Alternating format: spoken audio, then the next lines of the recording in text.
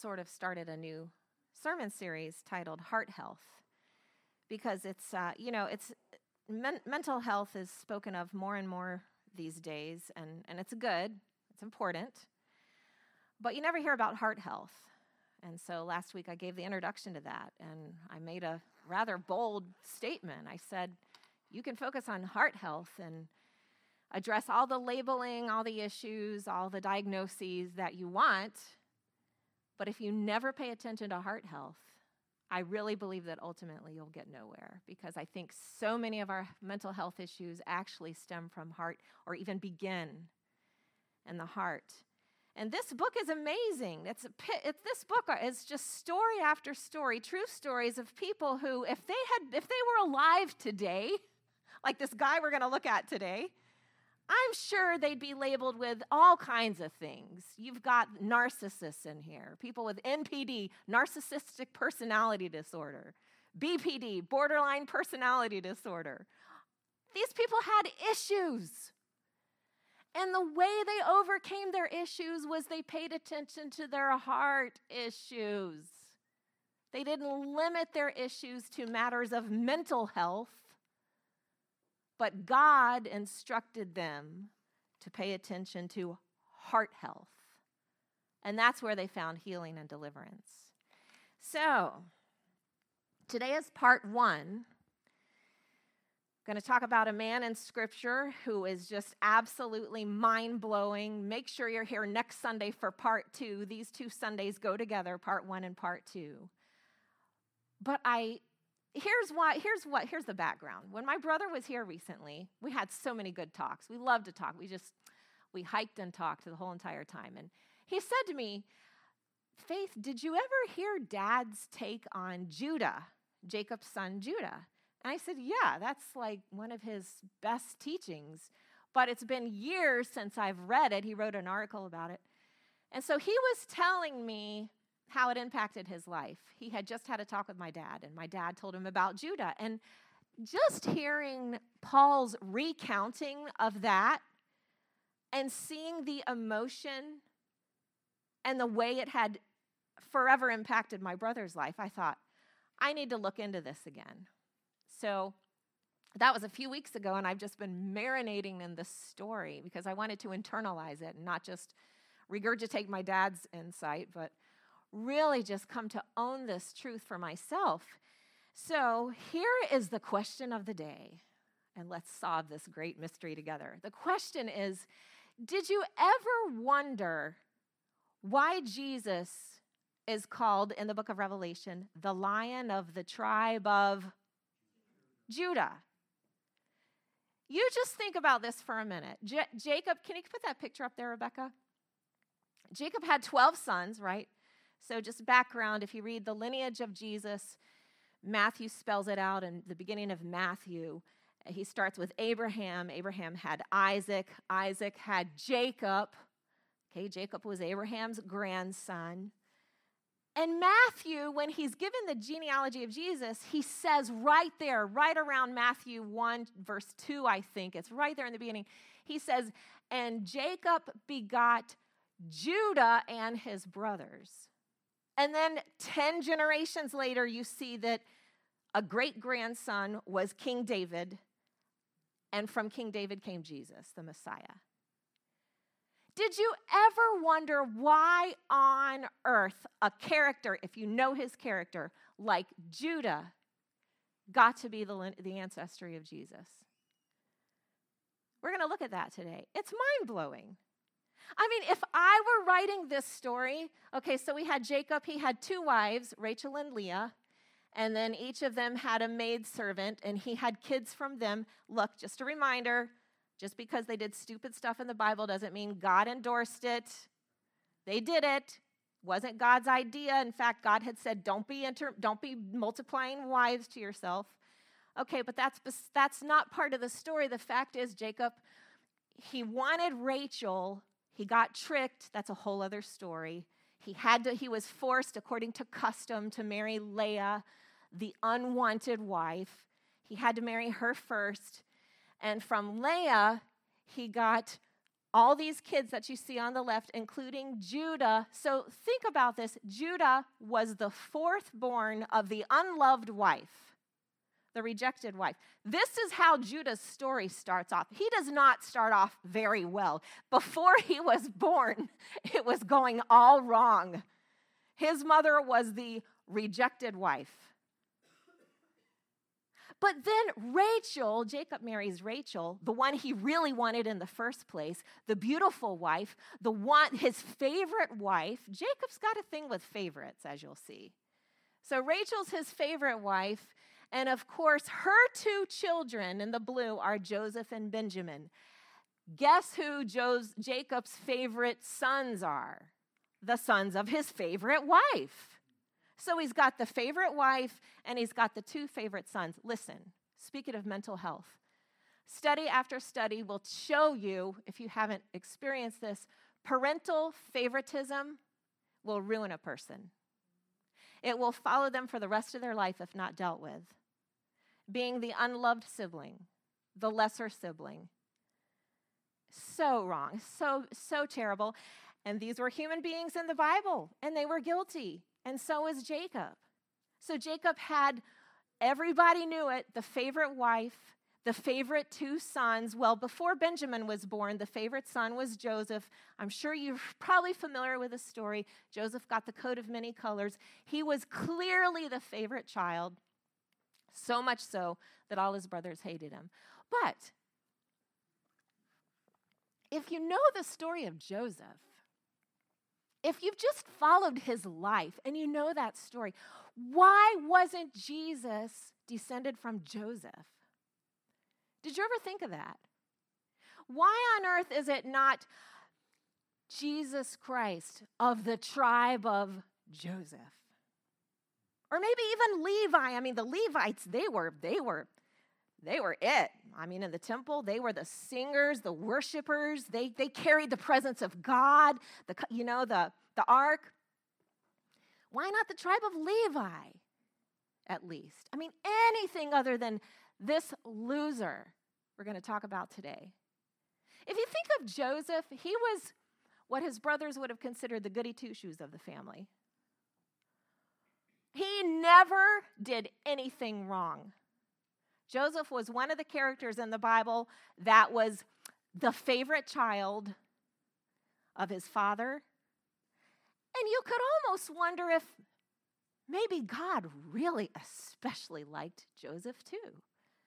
I mean, he endured to the bitter end. He was such a prototype of Jesus in so many ways.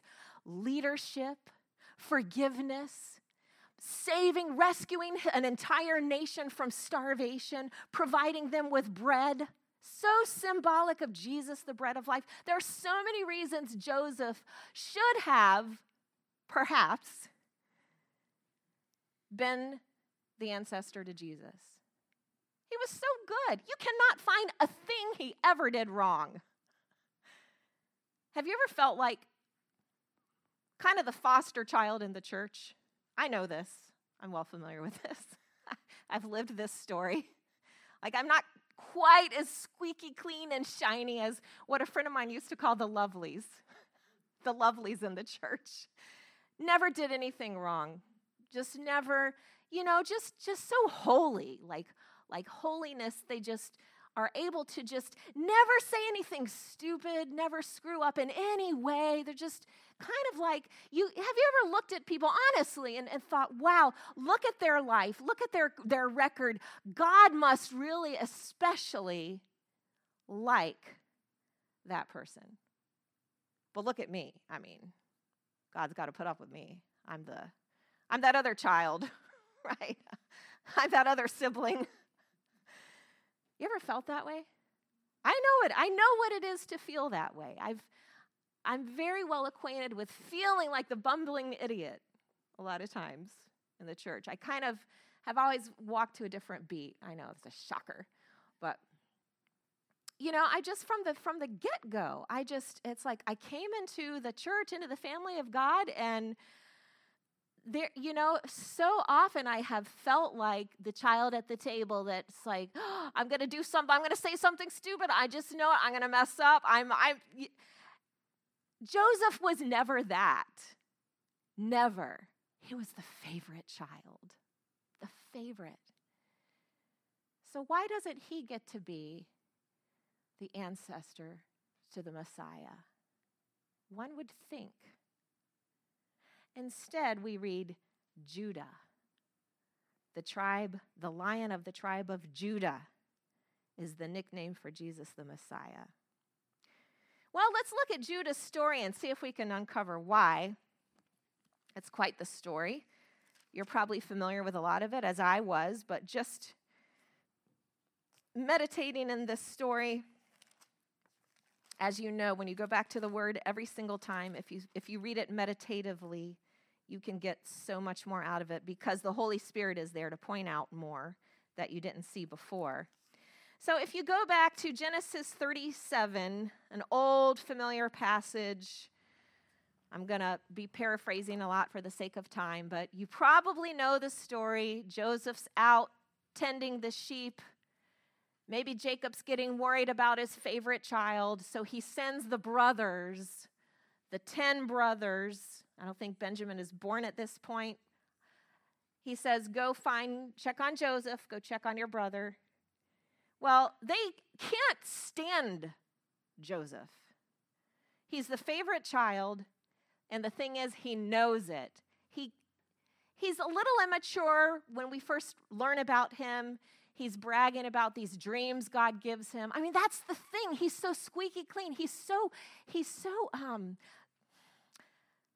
such a lovely child in the family of God. God gives him dreams and visions about his future. He's prophetic. You ever look at people in the church and you're like, wow, I wish I could be so spiritual. I wish I could be that spiritual. I wish I could be that gifted. I wish God would do stuff for me like he did for Joseph. Joseph has these dreams about his future, and he really kind of makes the stupid mistake of telling his brothers, hey, yeah, I had this dream and all of you were bowing down to me. That's where he's at when we first meet him, his maturity level. And so, of course, they hate him. They just can't stand him. He's a braggart. Besides being the perfect child, he was a braggart, right? So his dad, his poor innocent Jacob, sends the brothers, says, go check on Joseph. So they go and they're like, oh, yeah, let's go check on Joseph, right? So they hatch this huge plot that they're going to kill him. Hey,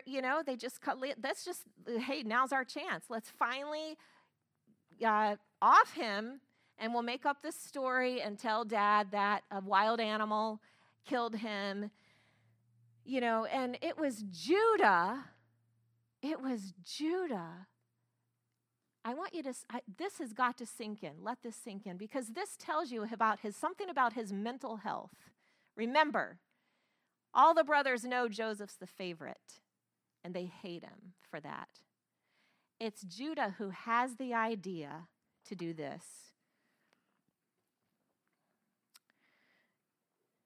Genesis 37:26 says, so Judah said to his brothers, what profit is there if we kill our brother and conceal his blood? In other words, there's nothing in it for us if we just kill him. Let's at least make some money out of this. Come, let us sell him to the Ishmaelites. One of the earliest accounts of human trafficking in Scripture. This is the kind of person Judah is. You got to let this sink in. You've got to have some major mental health issues to sell your brother into slavery. I can understand the jealousy, the hatred, the envy, but to sell your sibling into slavery, to traffic him like that, that's messed up. So it's Judah's idea. This is how he starts out. He says, let's sell him to the Ishmaelites. Let not our hand be upon him, for he is our brother and our flesh. So there's a twinge of a conscience there. But it's his idea, and what does he do? And the next verse tells us that Judas actually sells Joseph for 20 shekels of silver. Who was the person in the New Testament that sold Jesus for was it 30 pieces of silver. Did you know, by the way, Judas is the Greek form of the word Judah? That's very important to this story. Judas, who sold Jesus for pieces of silver, is the Greek form of the word Judah. So at the end of these 2 weeks, we can think about what might have come of Judas had he paid attention to his heart, as Judah did. Such a sad story. And these two men in Scripture with the same name end up so differently, though they started out quite the same. So there's his first major mistake. He sells his brother into slavery. He's just from now on, he's just going to have a list of wrongdoings. I mean, he is living out his identity that he's created for himself. I'm not the favorite child. Joseph's the favorite. I'm a loser. I might as well just live that life. He is owning this identity for himself. So Genesis 38 verse 1 says, "It came to pass from that time that Judah departed from his brothers." That's a huge statement right there. I don't need my family anymore. I don't need these brothers. I definitely don't need this father. He certainly never needed me. So he leaves his family. That's the next mistake. And not only does he leave his family, he marries a Canaanite, a pagan, absolutely forbidden by God to marry these foreign wives who worshiped idols and were involved in child sacrifice, the whole 9 yards. He knew better. It's like in a deliberate act of rebellion and take that, Dad. He leaves the family and he goes and marries this Canaanite woman. He's really creating a bad track record for himself, this Judah. So he marries her. He has a son named He has another son named Onan. These two sons are so bad. Must have had something to do with Judah's parenting. I mean, when both sons are so bad, God just takes them out. And they've had to have been really bad. We don't know what they did, but it says they were so wicked, God took them out, both of them. So he has a third son, Shelah. And what happens was Onan, the second son, had refused to, there was the custom, the levirate marriage, just in a nutshell. The law was, if a man dies and he leaves no son for his wife to raise, to carry on the family name, then his brother, by law, was obligated to marry the widow so that that son could carry on the deceased man's family name, right? Onan refused to do that.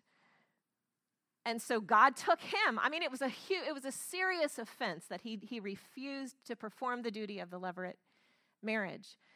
So here's poor Tamar, Judah's daughter-in-law. Okay, Tamar is Judah's daughter-in-law, okay, by the first son, Er.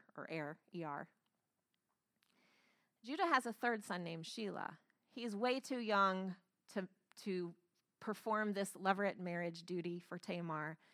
Judah makes a promise to Tamar. He says, "You come live in my house, and when my son Shelah, your brother-in-law, when he's old enough, I promise to give him to you so that you can carry on, so the name of your husband will carry on." It's a huge promise that he made to Tamar, and he didn't keep this promise. And you would just need to understand the time and culture of the day. This was a huge offense. It was a reproach. It was an enormous offense that this promise was not carried out by Judah. So Tamar, realizing that her husband's name is cut off, his lineage has stopped, her father-in-law Judah has not kept his promise. It says in verse 14, Genesis 38:14, she hatches a plan. In Genesis 38:13, it says, "It was told Tamar, saying, 'Look, your father-in-law,'" that's Judah, "'is going up to Timnah to shear his sheep.' So she took off her widow's garments, covered herself with a veil, and wrapped herself, and sat in an open place which was on the way to Timnah. For she saw that Shelah was grown, and she was not given to him as a wife. This is so in keeping with Judah's character by now. I mean, by now we just realize Judah's basically a narcissist. He doesn't care about anyone except himself. He's willing to leave his brothers entirely, leave his family, go marry this Canaanite woman, defy the God of his father and his grandfather, defy the God of Israel. He's completely, he just doesn't care about anyone except himself. Remember, he sold his brother into slavery. That's where he started. Remember that. Don't forget that. He was willing to sell his brother into slavery. So, of course, he doesn't really care about keeping his promise to Tamar.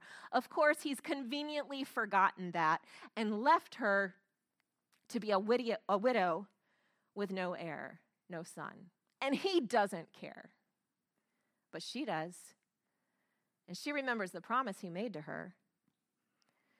So it says in verse 15, so she disguises herself as a prostitute, okay? It says in verse 15, when Judah saw her, he thought she was a harlot because she had covered her face. Then he turned to her by the way and said, please let me come in to you, for he did not know that she was his daughter-in-law. So she said, what will you give me that you may come into me? He says, I'll send you a young goat from the flock. So she says, what will you give me as a pledge? Very smart woman. Conniving. Sneaky. What will you give me as a pledge? And he says, what pledge shall I give you? So she says, I want your signet and cord and your staff that is in your hand. She's very smart. His staff would have been likely carved by him.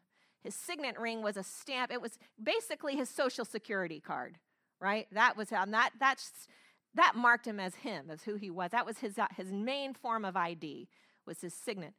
And then the cord was, his belt or some item of clothing that belonged to him. She asks for those three things as collateral. I will keep these until you bring me the goat that you promised me as payment for playing the prostitute. Here's the thing, a harlot, this word, she's not just a prostitute, she's a cult prostitute. She's a temple prostitute of the Canaanite religion. I mean, not only is he going into a prostitute, but he's given himself fully to this Canaanite, this pagan religion. He is just completely living for himself to the uttermost. Long story short, 3 months later, he comes, he's looking for her with the goat. He wants his signet ring back. He wants his staff back. He wants his stuff back. He's looking for her. He says, hey, he asked the guys, where is she? Where's that harlot that's been sitting here? They say, there's no harlot in this place. And look at what he says in verse 23. Genesis 38, verse 23. Judah says, let her take them for himself, lest we be shamed. Typical narcissistic speech. It's all about him and his reputation. I don't want anybody to find out. Better to just let her keep the stuff. Got to protect my name. Self-preservation, not wanting to own anything, not wanting to come clean. Lest we be shamed, he says. Lest we be shamed, for I sent this young goat and you have not found her. So he's ready to just say, forget it. I guess she's going to keep my stuff and hopefully nobody will find out. 3 months later, verse 24, Judah was told, saying, Tamar, your daughter-in-law, has played the harlot. Furthermore, she is with child by harlotry. And what does Judah say? Oh, wow, my heart goes out to my dear daughter-in-law. I got to put her on the church prayer chain. Y'all pray for her. I feel so much compassion for her. She's so lost. She's so broken. I really want to see God heal her heart that she would do such a thing. Is that what Judah does? My dad actually says in his article about this, he says he reverted to his fundamentalist roots and said, bring her out to be burned. So classic, so commonplace in church history. The man who secretly, he's scandalous. He's seeing harlots, and at the same time, he's in the pulpit saying, burn her at the stake. She must be disciplined. She has broken God's law. Wow. Judah calls for Tamar to be burned, most likely stoned and then burned, if you read the culture and the history. Bring her out and let her be burned. He's quite the guy, isn't he?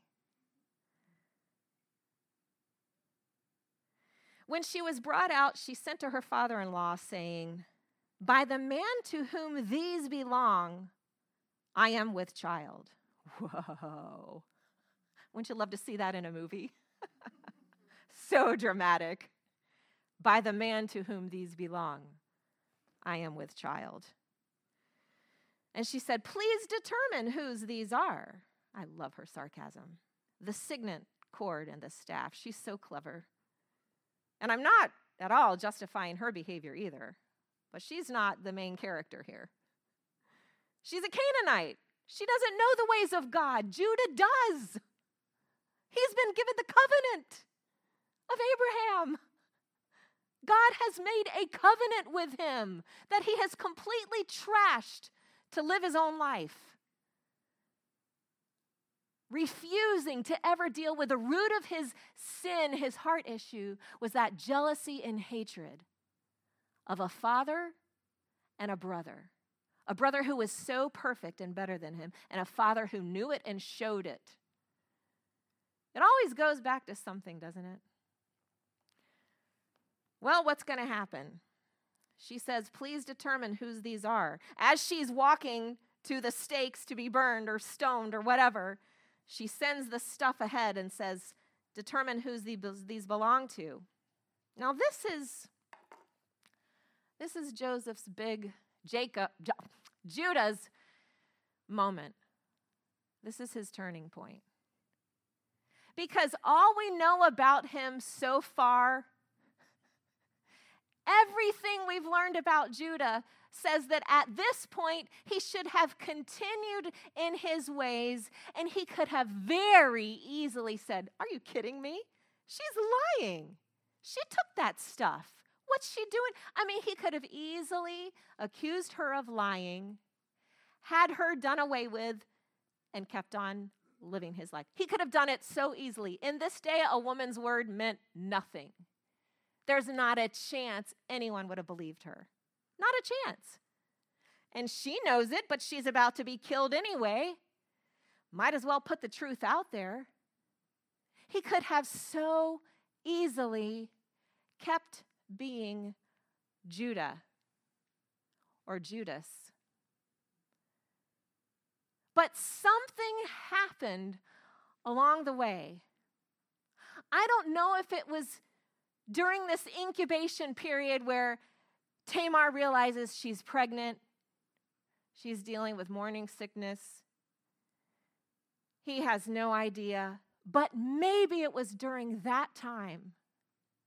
Somehow Judah started paying attention to heart health. Somehow Judah looked inside himself for the first time in his life and said, maybe the problem is me. Yeah, my dad was a screw up. He really shouldn't have done that. Had favorites. Yes, I'm angry and I'm bitter and I'm seething with envy and jealousy. But maybe it's killing me. Maybe there's a better way to live. Maybe all of my issues originate right here.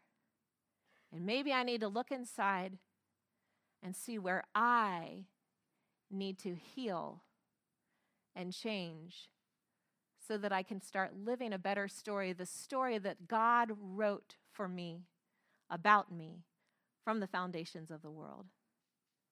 We know that Judah had the most drastic heart change, perhaps, of many people in this story, this collective story, because the next thing he says, he does not accuse Tamar of lying. He does not make excuses. He does not excuse himself. He does not say, well, you know, my past, my dad, my father, my family, my brothers, my sisters, my. He makes no excuses for anything no self-defense, no self-justification. And he doesn't lie, he doesn't deflect, he doesn't evade, he doesn't blame shift, he doesn't put it on Tamar. He could have so easily, just as he easily washed his hands of his brother Joseph and forgot about him, why wouldn't he have done the same exact thing to Tamar, his daughter-in-law? She has sinned greatly. He could have so easily done that. It would have been completely natural for Judah to do that. But you see, we're not called to live a natural life. We are not called to live according to our base nature. We are called to live supernatural lives. We're called to think supernaturally. We're called to behave supernaturally. But we need the Holy Spirit's help. We cannot do it without the Holy Spirit. But that transformation has to start right here. It has to start right here. What does Judah say? His sin is found out. Verse 26 says, so Judah acknowledged them and said, he acknowledged the stuff was his, and he said, she has been more righteous than I. Wow. Tamar the harlot, Tamar the cult prostitute, Tamar the Canaanite. The same man who called for her righteous punishment, which was given by the law, to be stoned, now he's saying she has been more righteous than I because I did not give her to Shelah, my son. And he never knew her again. That word knew, it doesn't mean he never associated with her. It means that, they never came together physically. So the first thing he does is he acknowledges she's more in the right than I am. And then he acknowledges his wrong. I never gave to her Shelah, my son. I didn't keep my promise. That's transformation. That is a total transformation of the heart.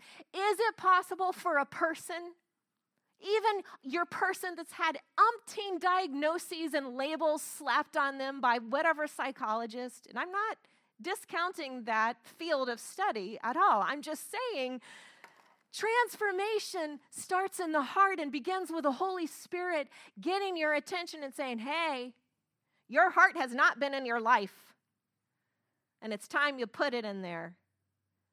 Get your heart in your life. Total transformation.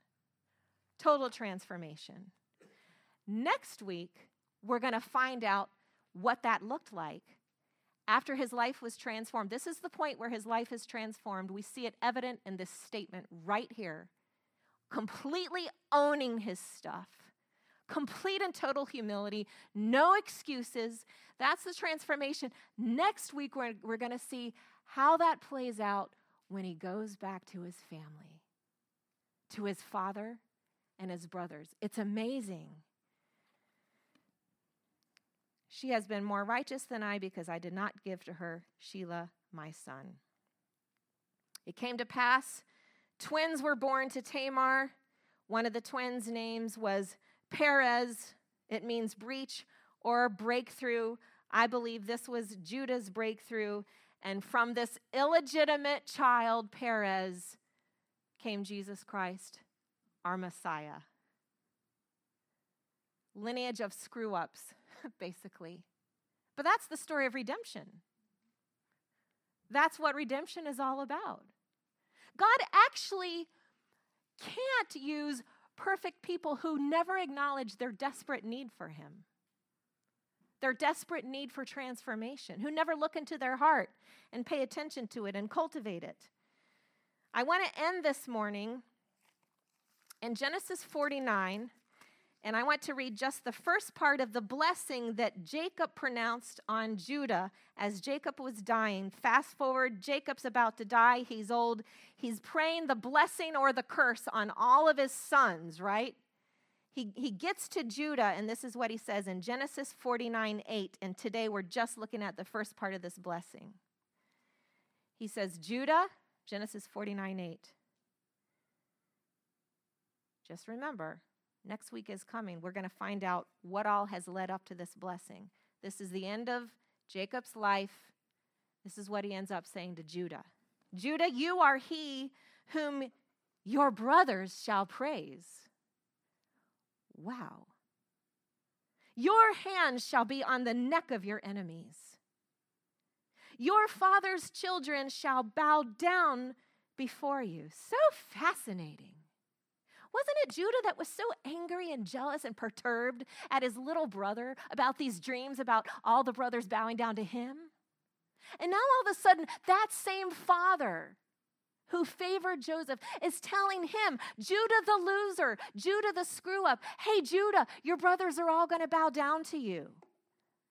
You are he whom your brothers praise. Judah, your hand is going to be on the neck of your enemies. Judah is a lion's whelp. From the prey, my son, you have gone up. He bows down. He lies down as a lion who shall rouse him. He's calling out the conqueror in Judah's life at this point. Judah, you're a lion. You are a lion. The king of the jungle. That's you, Judah. Your hand's on the neck of your enemies. And then he says this very strange thing, and this is where I want to land and focus this morning as we go into communion. He says, the scepter shall not depart from Judah. Now he's prophesying, this is a messianic prophecy. Now he begins talking about not just his son Judah, but the Messiah. The scepter, that's the king's scepter, shall not depart from Judah, nor a lawgiver from between his feet, until Shiloh comes. Shiloh means peace, heavenly peace, the Prince of Peace. He's talking about the Prince of Peace. In other words, Judah, from your lineage, from your descendants, there's always going to be a king on the throne of Israel until the King of Kings, the Messiah, the Prince of Peace, until he comes, and to him shall be the obedience of the people. And verse 11 is what I want us to take with us today, verse 11. Because this was Judah's secret. And it's your secret and it's my secret. Genesis 49:11 says, and Jacob is still speaking about Judah, but he's speaking about you and he's speaking about me. And he says these very symbolic words. He says, binding his donkey to the vine and his donkey's colt to the choice vine. He washed his garments in wine and his clothes in the blood of grapes. Why am I crying at such strange words?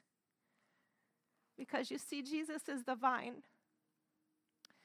And that donkey speaks of our stubborn nature that we can't seem to change on our own. We can't seem to get right. Right? What did Judah have to do? He had to bind his donkey to the vine, the choice vine. What did Jesus say in John 15? I am the vine. You are the branches.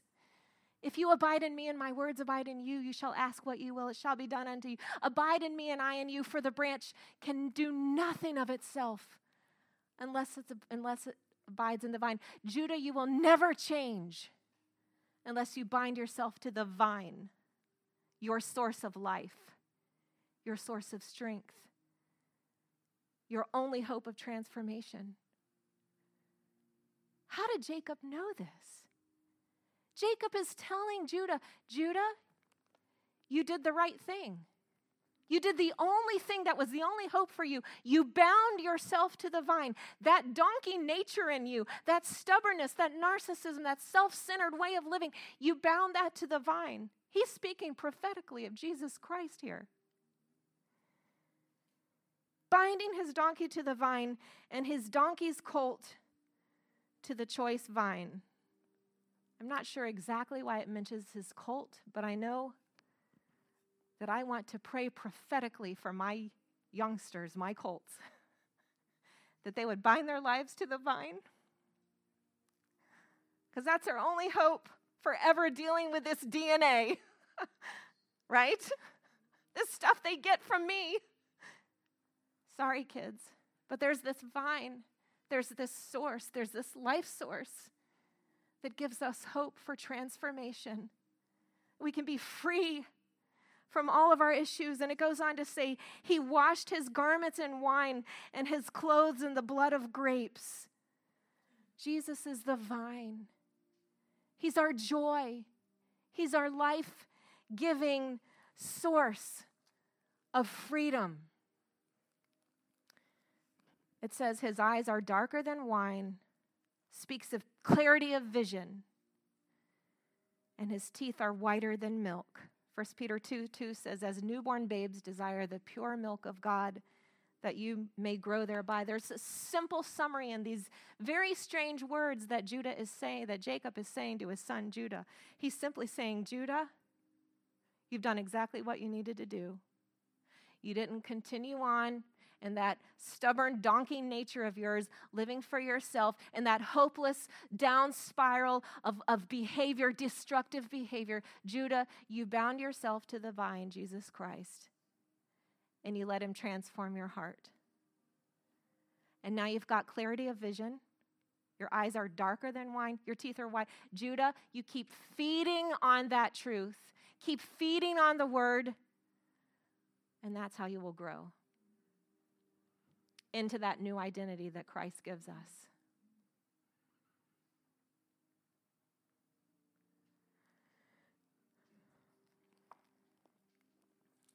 Dave, I'm going to ask if you could get the lights, and we're going to go to the Lord's table in closing.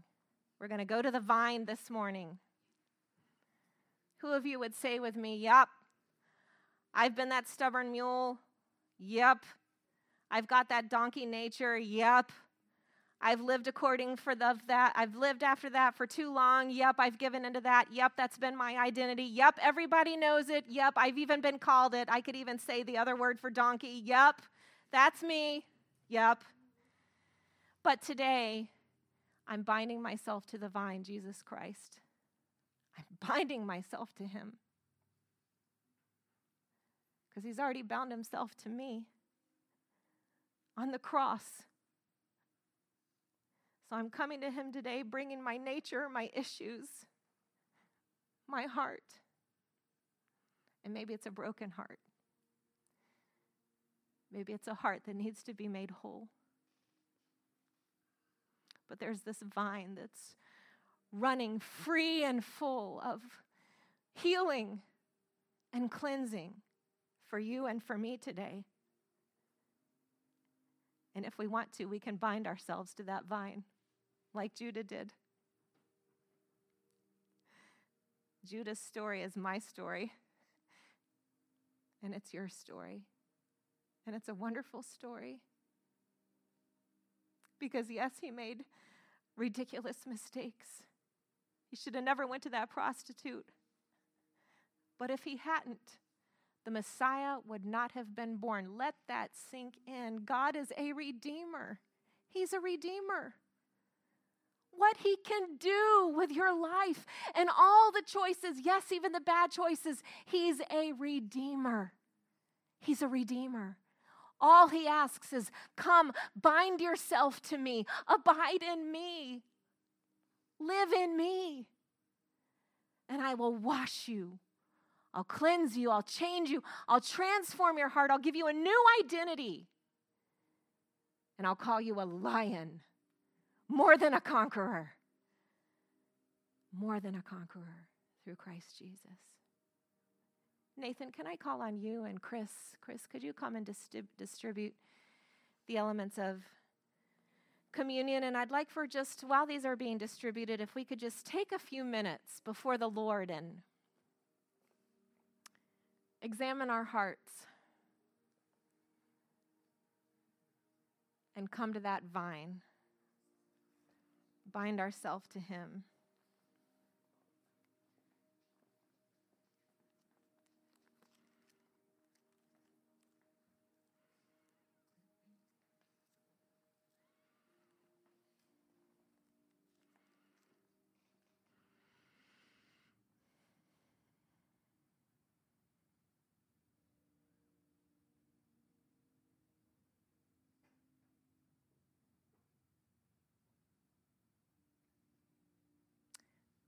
Judah's great-great-great-great-great-great-great-great-grandson, King David, wrote in Psalm 51:7, after so many mistakes, scandalous errors, and just ridiculous, selfish decisions. David was another Judah. He did some things that were completely born of self-seeking, but it caused him to lean into the Lord and pay close attention to his heart. So many times David mentions his heart. Search my heart, God. Cleanse it. See if there be any wicked way in me. Create in me a clean heart, God. Renew in me a right spirit. Over and over, David pays such close attention to his heart. No wonder God says of David, I have found for myself a man after my own heart.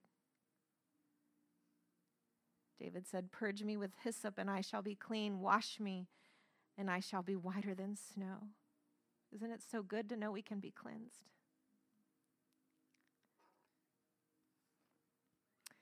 1 Corinthians 11:23, for I received from the Lord that which I also delivered to you, that the Lord Jesus, on the same night in which he was betrayed, took bread, and when he had given thanks, he broke it and said, take, eat.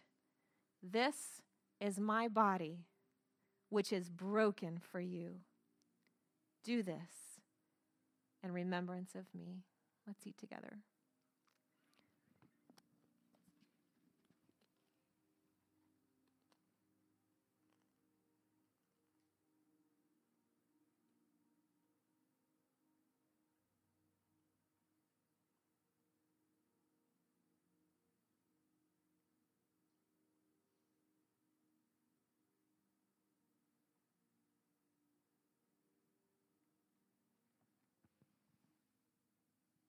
In the same manner, he also took the cup after supper, saying, this cup is the new covenant in my blood. This do as often as you drink it in remembrance of me. For as often as you eat this bread and drink this cup, you proclaim the Lord's death till he comes. Let's drink together.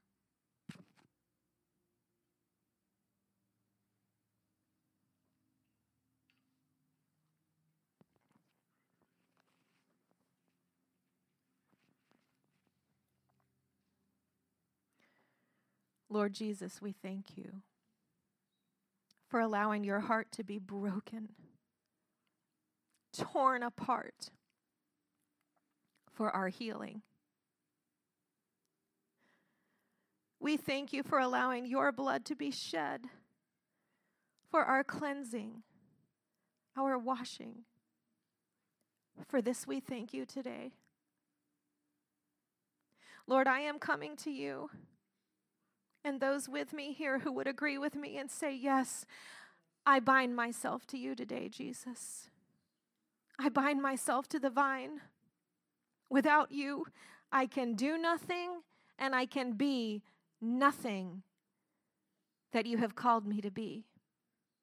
So I bind myself to the vine today, like Judah did. I will not live according to the identity that is my past, that is my decisions and my mistakes. That is no longer who I am.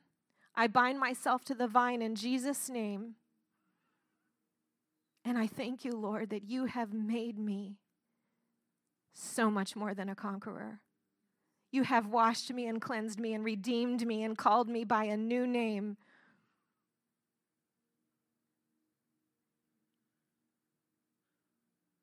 Oh, thank you, Lord. If you want to agree with me and pray your own prayer out loud, go ahead. I just want to open up the floor for anyone else who wants to pray.